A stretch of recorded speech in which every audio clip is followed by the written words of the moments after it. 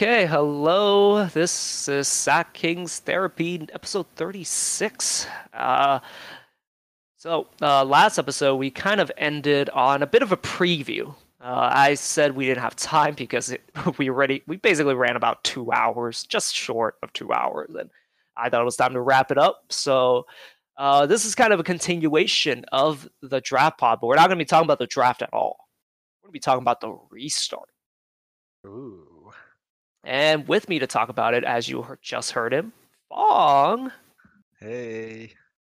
Okay, so this came out of nowhere for the most part. I remember, I think we even talked about it on the pod and, news, well, the podcast and news articles I've been reading saying that March is probably the best time to restart, or they're going to try somewhere in January or February. Basically, whenever fans can get back into the arenas.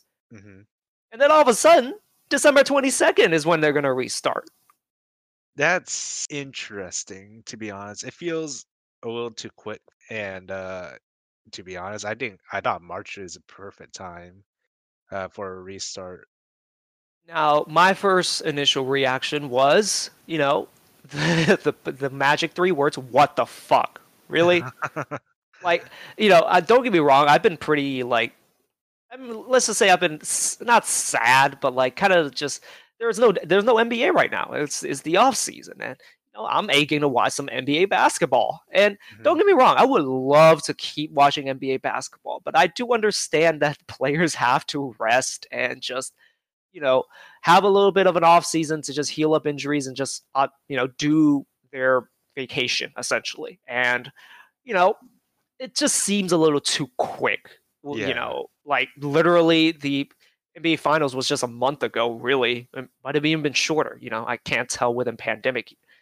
Within the pandemic, time seems to just stand still most of the time. But it just feels like it hasn't been long enough. So, but the reason why they want to start on December 22nd is because of the TV contracts. oh Now, no. I don't remember the exact number of games. I want to say it's 73. Basically, in the contracts with local TV stations and with you know TV networks, is that basically they have to reach the minimum of seven. I want to say 73. We're just going to say 73 games in order to get the full amount of their TV contracts. So the rationale is that if they hold off till January or March, they don't know if fans are going to be allowed to go back into the arenas. So like that kind of basically they're betting on whether or not they're going to lose money. And if they're going to lose money either way, they should rather just start now so they can at least secure that TV money and let in fans whenever they let in fans. I see. Uh, it's always gonna be a money thing, I guess. I know, I shocking, right? yeah. I forgot what article I saw, but I think they lost close to 1 billion after all this happening. So, well, however, don't forget, the China incident is actually involved in that number. I So see. there's that too. Yep, let's not forget about them. So the idea is that they basically want to at least guarantee that they get the 73 games in, and hmm then just again, if fans get let in, they get let in. They just can't bet the season on just fans because they could wait till March, but like the governors or like the federal government might say, "Oh no, fans are not allowed to attend events." Then what the fuck? Like you lost a good chunk of the season already, and you're not getting that TV money. Now, how is this gonna work when if the NBA would start? Are the players still gonna travel to each stadium and play there, or They will are they going to have? be traveling, yes. I see. So there's not gonna be a even bigger bubble.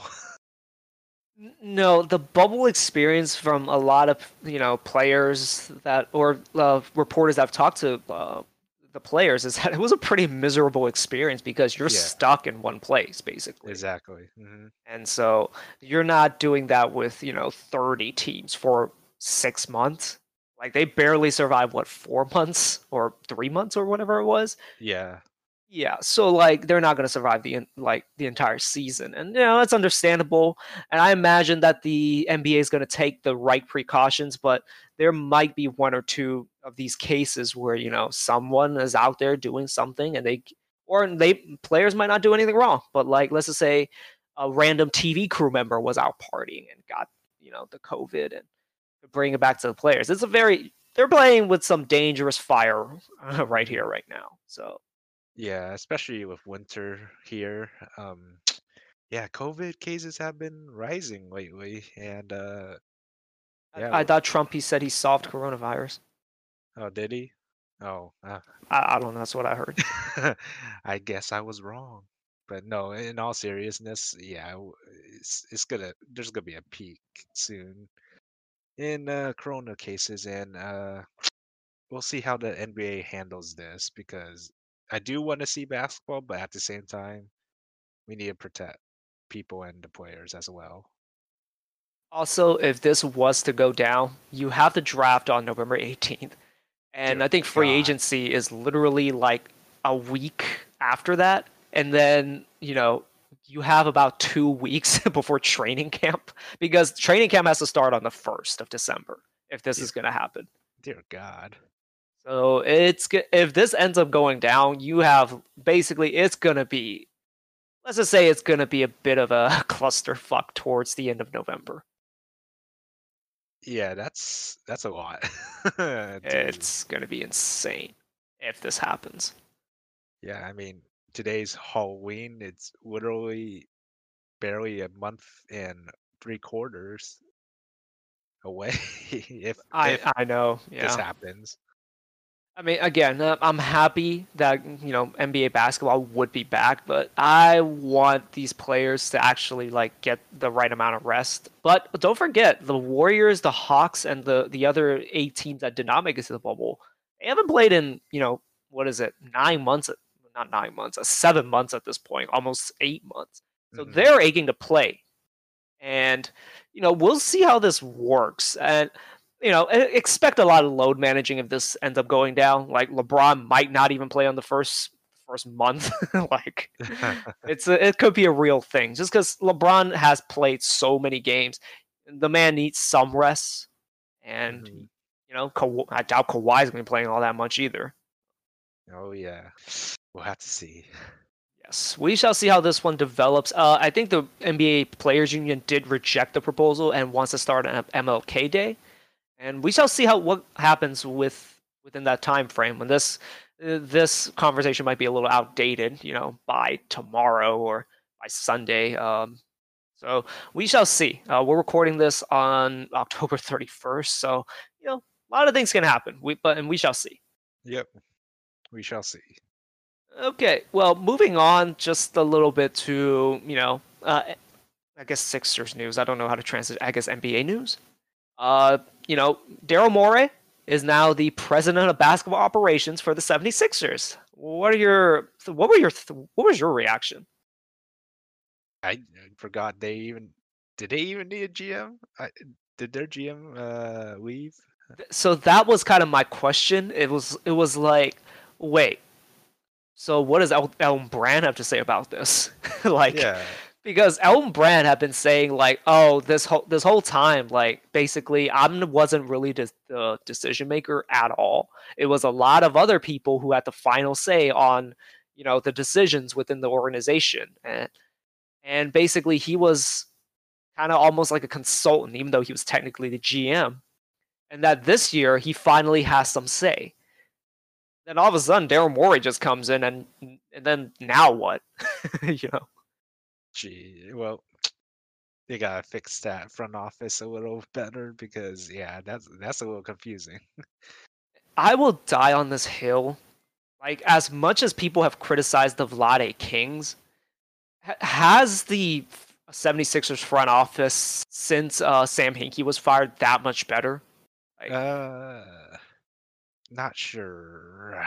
I'll say that they've been better just because they did, get Jimmy Butler, and you can argue about the Tobias Harris trade. They did get a relatively Yeah. talented player, but they gave up a lot. But like, I I don't think they've been that much better than the Kings under Vlade. Then, it's of course they have two generational talent. Well, not one generational talent and one very very good talent.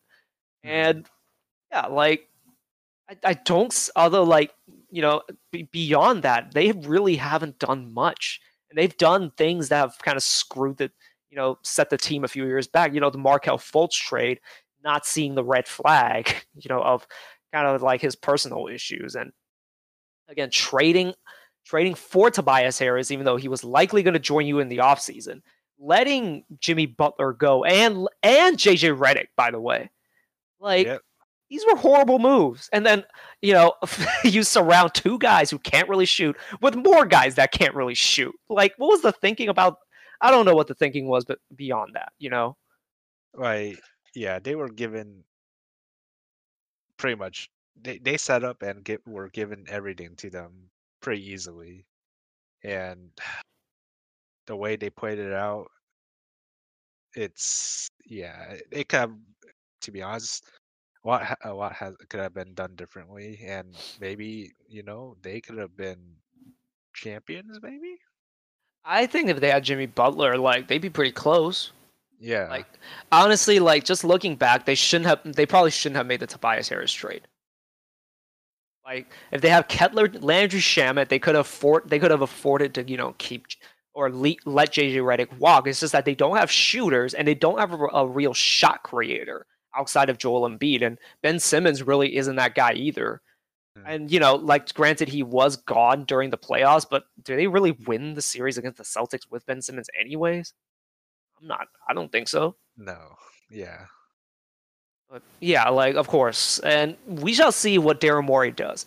Now you might think like, oh, Daryl Morey, he likes to shoot threes, he likes to run fast, he likes to play small. I, like sure, he might try to do that, but I think he's a guy that is best at just adapting to what he has.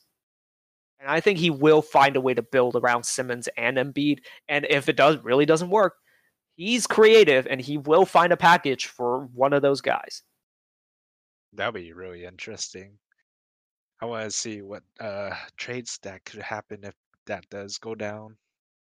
You know, there was a player that I would like to think Daryl Morey did not want to trade when he was in Houston.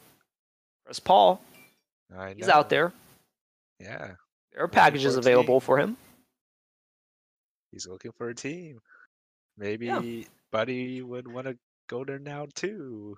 Have a chance. Well, they did hire Dave Yeager, and Yeah, they don't I get know. along. Not to say that that's the real deterrent, but like it's a lot less likely because of that. Hmm. They have some beef, and yeah, like they have options to be able to bolster their roster. We shall see what Daryl Morey does. And again, he is great at just adapting to what he has. Hmm. He's really good at making lemonade out of lemons. Or when life gives him lemons, he makes lemonade out of them. I don't know. I don't know what the saying is. Yeah, I you kind of lost me there. Okay, well, let's get back on track. Let's well, we're not going to talk about the Kings just yet. We're actually going to talk about Mike D'Antoni, the other Oh part of the yeah, Rockets that was resigned or fired. I don't know which one. This was kind of yeah. weird to me. So he joins the Brooklyn Nets staff under Steve Nash. What was your first reaction to this? I mean, we've been saying that Mike D'Antoni is that kind of head coach that any team would love to have, and him signing as an assistant coach for the Nets under Steve Nash, uh, I was I was kind of confused because I would say, in my opinion, I don't know how Steve Nash's coaching is, but I thought Mike D'Antoni would have been the head coach, and Steve Nash maybe learned from Mike D'Antoni, and work it out that way. Wasn't Steve Nash coached under Mike D'Antoni at one point too? Oh yes, he was. He during his MVP years. Hmm. And yeah, it's kind of weird just because Mike D'Antoni is probably much more qualified for that head coaching job than Steve Nash is. But the thing with coaching in the NBA is that the head coach is not always the guy that does everything. Hmm. A lot of the times, like the assistant coaches, like they separate the duties amongst the assistant coaches, and the head coach is primarily kind of there to either organize everything, or they're just there to talk to the superstars, to be able to communicate with the superstars, to be able to handle the superstars. And like this could be just a label thing more than anything. Maybe he's just the Kyrie handler and the Durant handler, like, and then everyone else do the coaching. And if you've heard Kyrie and Kevin Durant talk on their podcasts, everyone can be the coach. So it's a weird situation. But Mike D'Antoni is a very good coach, and I have no doubt he'll be a very good assistant coach. And Jacques Vaughn is still there. He can get the guys to play. He can probably talk to like the role players, like get them to fall in line. And Steve Nash gets Kevin Durant and Kyrie to not be total toxic dumps, basically, on the team. Talent be damned, but like I think it's gonna be a very interesting situation, and I do actually see this working out. Yeah, I could see it working out. It'll be an interesting season for the Nets next year, but now for the Rockets, I wonder what they're gonna do with a empty GM spot and an empty head coach spot. I think they just promoted whoever was under Morey, and then for the coaching spot, I think they hired Steven Silas from I Oh, forgot what that's team, right.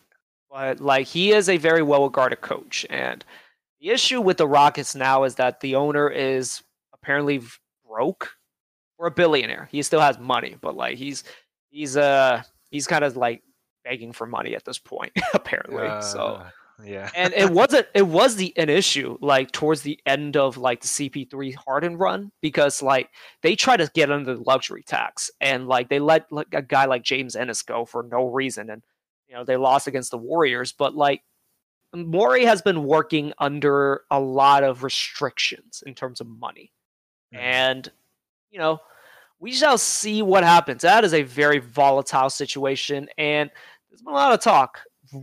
Both Russ and Harden could be gone by the trade deadline.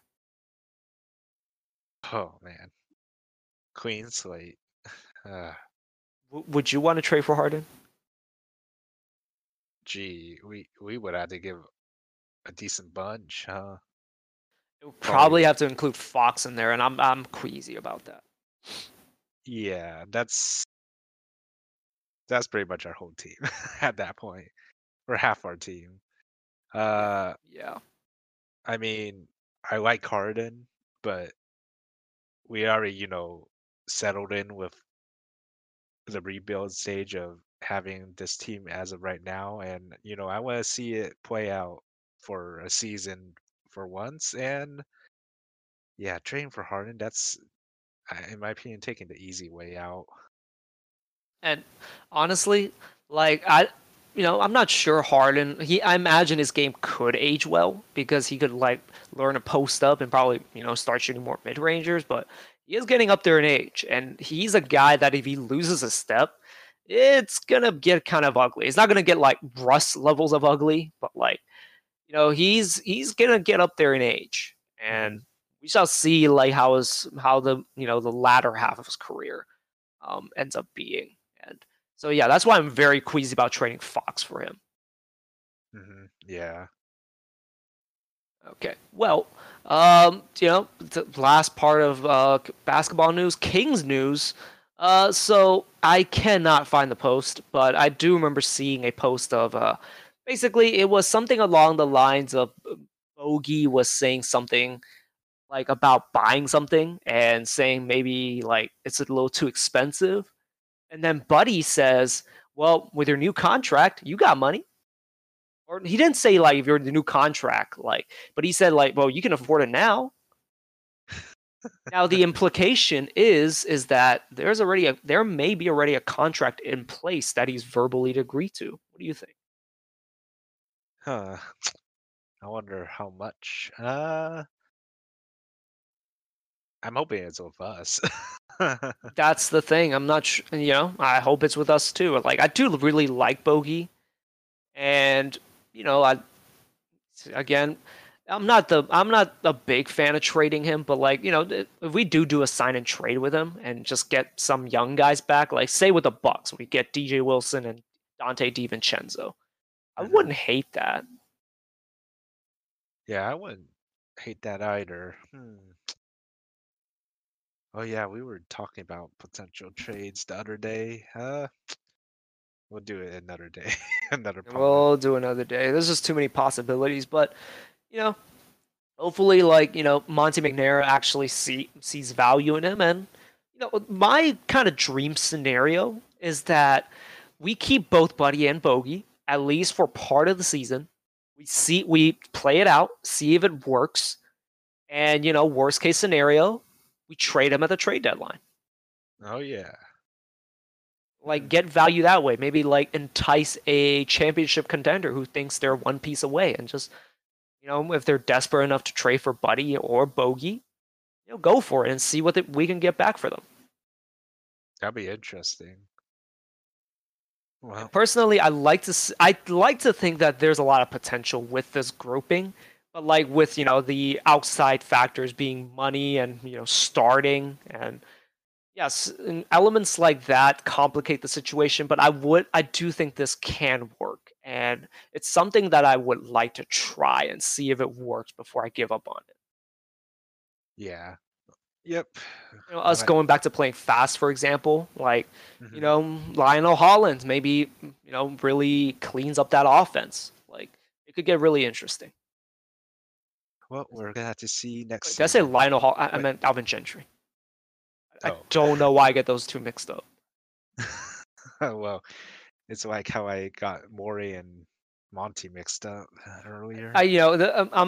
it's totally not a race thing. It's just I for some reason always get Lionel Hollins and Alvin Gentry mixed up. I don't know why. I've never just it's just weird. That's They don't look alike. They don't even have a remotely similar name. I just get them mixed up. I don't know why. yeah, that's a little weird. I get Yeah. names mixed up like Monty and Morey, but never heard of that before. It's like I don't know why. Again, I just don't, they never even coach the same team. Like I don't know what links them together. I swear it's not because they're black. Because there's way more other people that could get that mixed up with. It's them two. I don't know why. I see. Well, Okay, go yeah, ahead. going on with the bogey. Yep, we're gonna have to see next season and see what moves the Kings will make because right now, not many news from the Kings at the moment. And you never know. Maybe within the next hour, something might happen. And we're Monty is really good at just not saying anything. And even when he says something, it's a bunch of nothing. yep.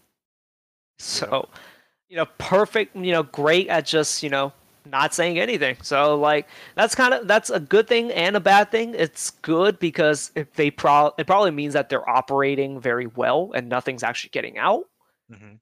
but it's also very boring. I see. Chaos, man. Yeah, I'm looking at the news right now. Not much. Yeah. And it will probably stay like that until draft night, or Hmm. the closer it gets to the draft, I think is when we'll see moves happen. Oh yeah. Okay, well, that is gonna do it for the basketball portion. As a little bit of a bonus today, let's do some good old fashioned wrestling. Oh So, boy, Hell it's in a been. Cell. Oh, sorry. Oh no, it's been a while since WrestleMania. It's just kind of like the timing's just never right for us because like we're usually like too busy to watch these shows. So, you know, every now and then we'll just kind of throw in a little bit of a bonus. And I did have you watch Hell in a Cell, which did happen this Sunday, and Hmm. we're gonna only really review 3 matches because the rest of the card's a little iffy. But just to get out of the way, Otis lost the Money in the Bank to The Miz, and I don't know. I'm not the biggest fan of The Miz, so I wasn't a big fan of it. Yeah, What did you think of it? I mean, Miz is a good talker as a wrestler. A little lackluster. But him winning the Money in Bank, Yeah, I don't know what he's gonna do with it because it's either, in my opinion, you either have to cash in the WWE championship or the world heavyweight, and I cannot see a- either of them losing it anytime soon. Yeah, it's that's the like it was the same thing with Otis. Like at the time Otis won, the Fiend was the champion. I think no, Braun was the champion, I think. Hmm.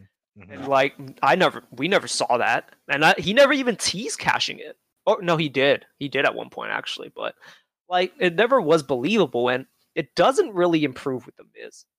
Like he just doesn't seem like a believable threat to either Randy or Roman. No, and I'd be surprised if he somehow cashed in and won either of them. Which is kind of a sad situation because Money in the Bank used to be so exciting. But like nowadays, it's like they just don't know what to do with it anymore. I just don't know what happened. Yeah, like I said, there's only really two choices, and you just gotta cash in at right time. And however the story goes, it's however the story goes. Yeah. Yeah, we'll see how that one develops. But oh, there's also someone people have also been saying it's basically 2011 again because Miz won Money in the Bank in 2011, and he cashed in on Randy. Oh, And Survivor Series takes place on the exact same day when Miz cashed in on Randy 10 years ago. dear God, let's not make that comparison. I don't want that comparison either. I'm not excited. Again, I'm not excited for the prospect of Miz being champion again. Like, sure, he's been great as Intercontinental Champion, and like, I think he was the U.S. Champion at one point too. But like, he's not. I don't think he's world champion material. I know some people love the Miz. I just think his offense sucks. Yeah, like vocally, I like I like his talk and I like his stories or some of the stories, but that's about it. Wrestling wise, uh, he's a little lackluster in that. Yeah, and we shall see how this one develops. Let's actually get into the show. Here, we'll do it in this order. Let's start backwards. So we'll start with Drew McIntyre versus Randy Orton. What did you think of this match?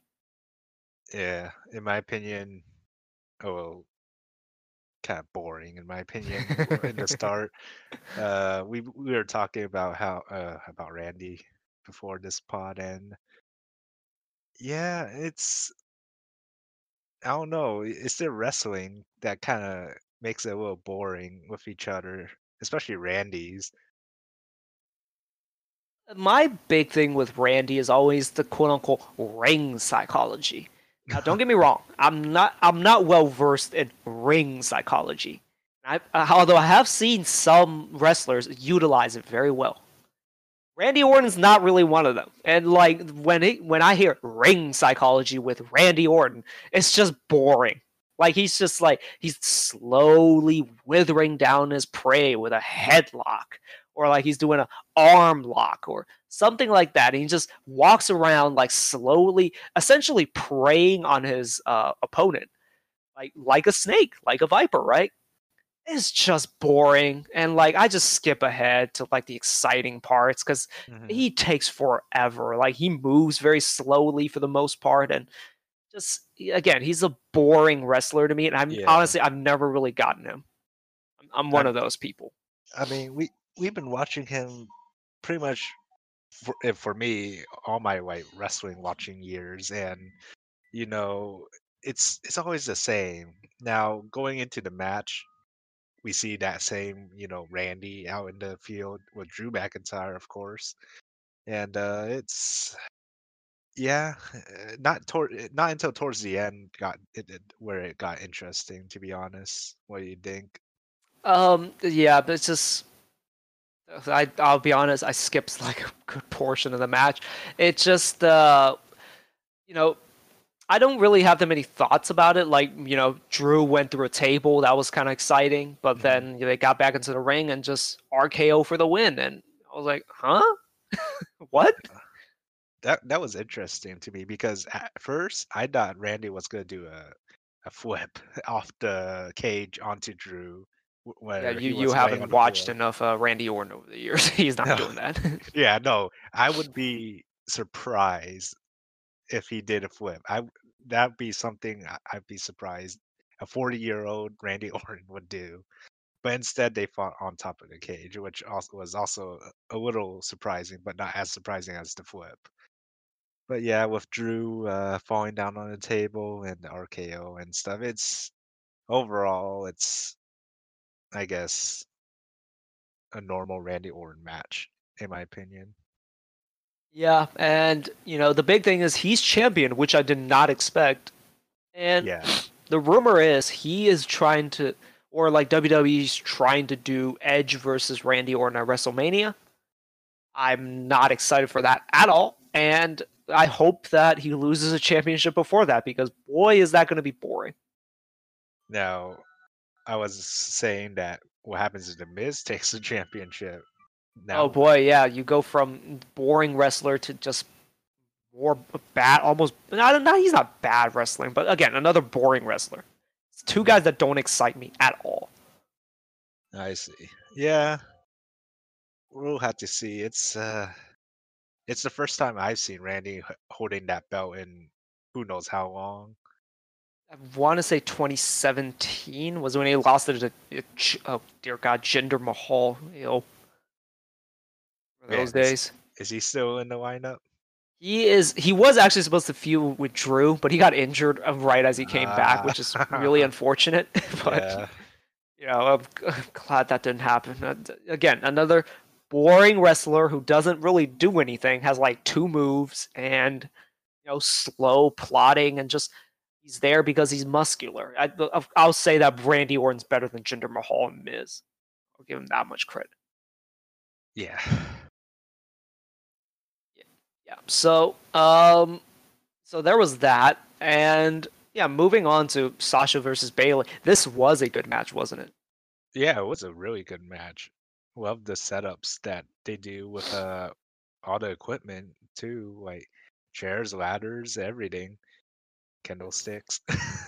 There were just so many spots where like I totally just didn't expect them to do that. Like the one big one that kind of like stood out to me was like, I think Sasha was like punching Bailey on a chair and Bailey somehow slips under, pulls Sasha's leg and she goes Yeah. face first into the chair. That was Oh really yeah. cool. Yeah, they were really creative with this match, and with both wrestlers fighting for that championship, it just yeah, it was a good championship match.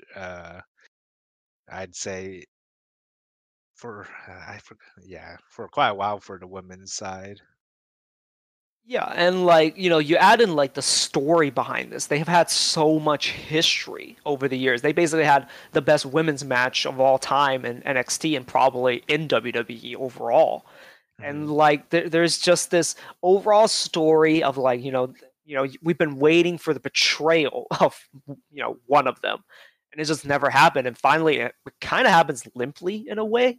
I think I just didn't think it was as epic as it needed to be, but like the story behind this and the history between the two really adds on to like the intensity and just and these two are very creative modern wrestlers who wrestle a modern oh god I burped okay who wrestle a modern style and it was probably in ring wise the best match of the night. Yeah, I'd say so for sure. And yeah, Eh, so Sasha Banks won the title, which really surprised me. I was expecting them to drag this out to WrestleMania. Wasn't that big of a fan of that just because it's too long from WrestleMania to be like dragging this on to have that epic climax at WrestleMania. But this opens up a lot of possibilities with Sasha and Bailey, and maybe Sasha faces someone else in between, and then they go back to the Bailey feud towards WrestleMania season. oh, very interesting. Yeah. Oh, So, yeah. Oh, your thoughts on it? on the match, The or match. I give it a good 9 out of 10. 9 out of 10. Okay, that's pretty good. Yeah, Yeah. like again, it probably was just the best match. It had me on the edge of my seat, and like they perfectly utilize all the weapons in the cage, and yeah, it was great. Yeah, I'd say it's better than most matches I've seen this year, to be honest, both men and women. Yeah, and Sasha Banks is really like the MVP of this division. Like she really sells really well. Oh yeah. Okay, well, moving on to the opening match of the show, Yeah. Jey Uso versus Roman Reigns. Now, when I first told you about this match, did you expect Jey to ever win? Mm, to be honest, I watched this match at as like kind of blank slate, knowing Okay, that either could win. okay. Well, the way I went into it is that I go into it basically knowing that Jey isn't going to win because I'm sorry, he's not taking it off of Roman. And it really speaks to how good this match was. Now, in ring wise, it was not the Sasha Bailey, but in storytelling, Oh they yeah. really made me like, oh wait, can Jay actually win? Jay might actually win this, and it really got me into it. Like, not really changing my mind throughout, but like this match made me like invested in the story.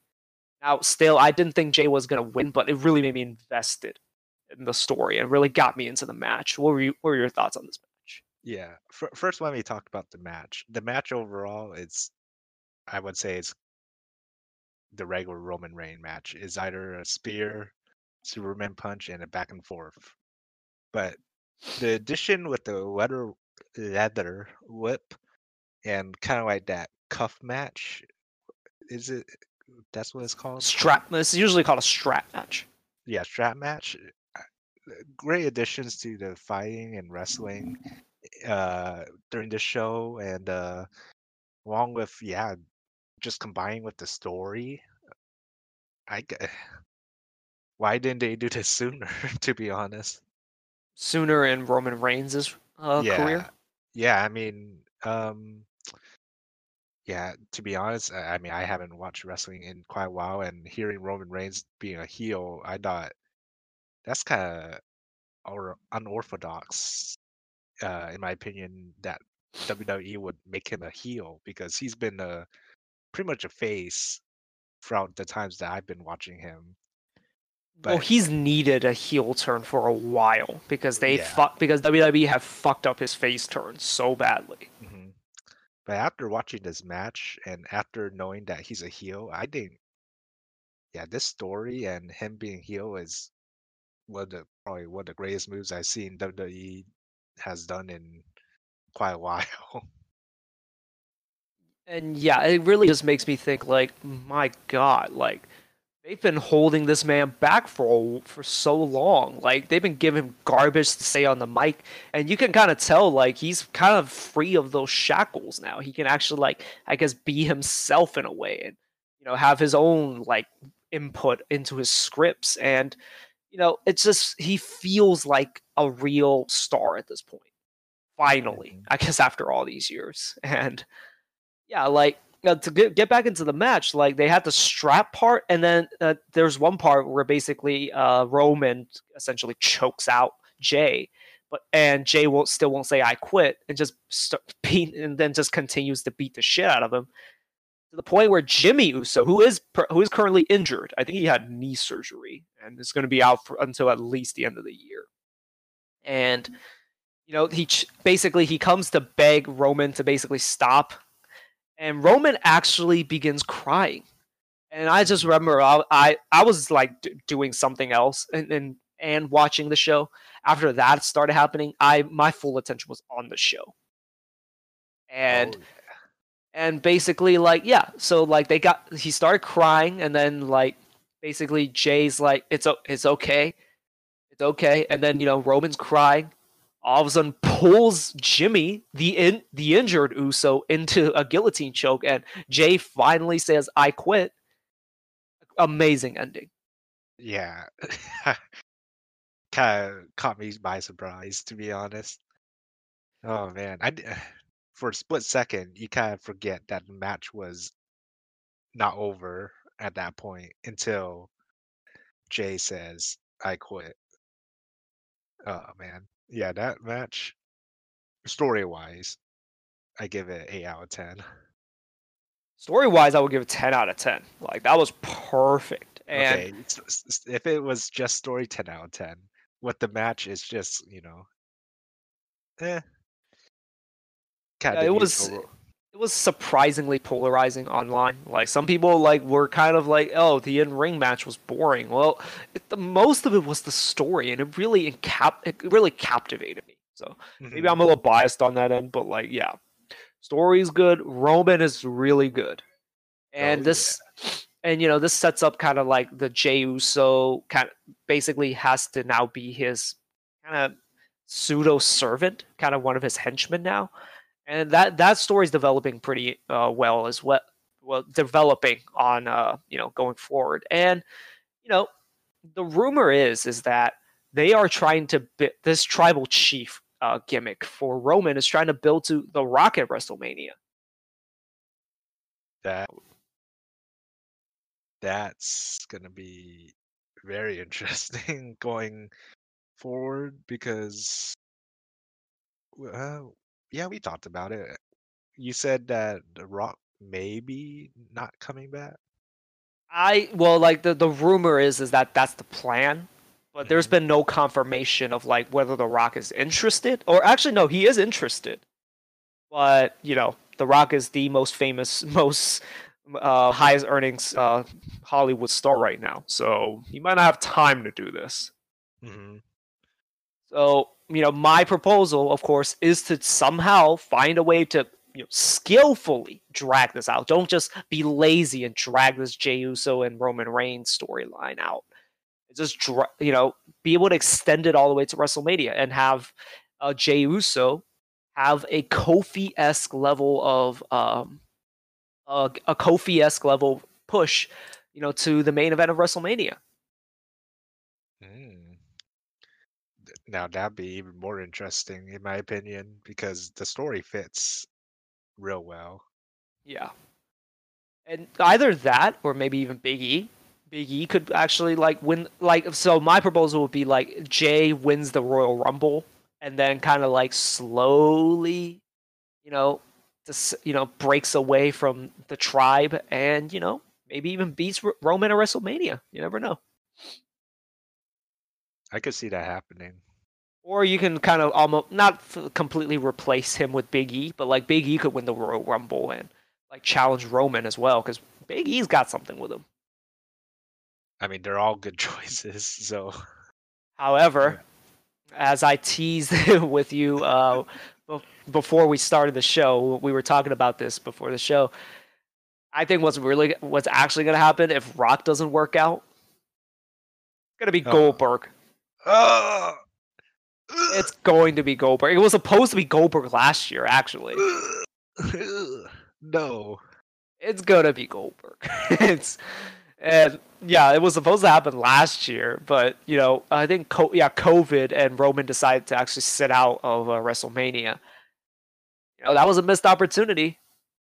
Vince is going to want to actually, make good on that match. Yeah, I wouldn't be surprised if they do that. I would not be surprised. You should not be surprised at all. And hell, he could come back 1 week before WrestleMania and just say, I want to challenge you, Roman Reigns. Okay. They have a match, and hopefully at least Goldberg loses there. I do not want Goldberg to win. Uh, yeah, no.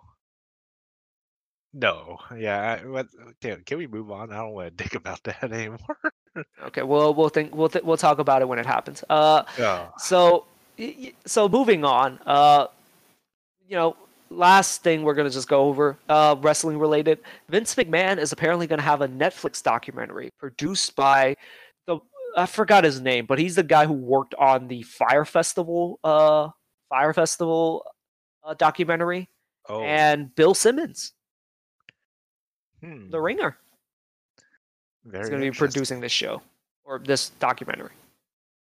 Yeah, that'll be interesting, especially. Well, you said that WWE won't have too much of an influence on They this. will have an influence, but it is not clear how much they're going to be influencing this one. I see. So yeah, something that they can't change as much would be interesting. Now, See, to a certain degree, oh, go ahead. oh no, I want to see all the hidden secrets that Vince has hiding. I don't think we're going to get that much of it. I do want it to hear, like, like a condensive like story about like just his backstory, just like his because I've heard he had a very traumatic childhood, which kind of explains why he is how he is. Like traumatic childhood, a very kind of even more traumatic teenage years, and yeah, like he's a very interesting person. You know, morals be damned, I guess. But like he is like, despite being somewhat just sleazy, or not somewhat, very sleazy and somewhat evil, Hmm. he is a very fascinating person. Oh yeah. Uh, yeah, I'd definitely watch that because I'll probably just get Netflix just for that. Like I'm that kind of like, I guess, excited for this. Although I'm not excited for the WWE like spin they're gonna put on it, because I want them to kind of go into, like, maybe interview him about stuff like Owen Hart, like some of the wrestlers that have died under his watch. mhm. And yeah, I like to see what he thinks of them now. Like seriously. Yeah, we'll see what kind of questions they'll ask. This might not be coming out anytime soon, huh? I don't think so. And you know, but again, I'm excited for what comes out of it. I do want to just at least learn about his childhood and his teenage years, his formative years, because again, a fascinating person. There's so many backstage stories of just how weird he is, I guess. I want that to be on full display. I see. Okay, well, that's basically all we have for this week's pod.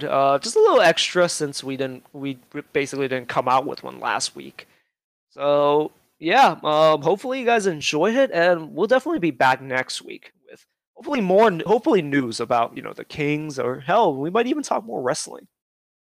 We'll see. Maybe Attack on Titan will come I, out as I was well. about to say that, and yeah, it might come out before we record. Oh, maybe. So yeah, we'll discuss that kind of stuff on the next episode. See you guys on the next episode then, I guess. Yep. See you guys later.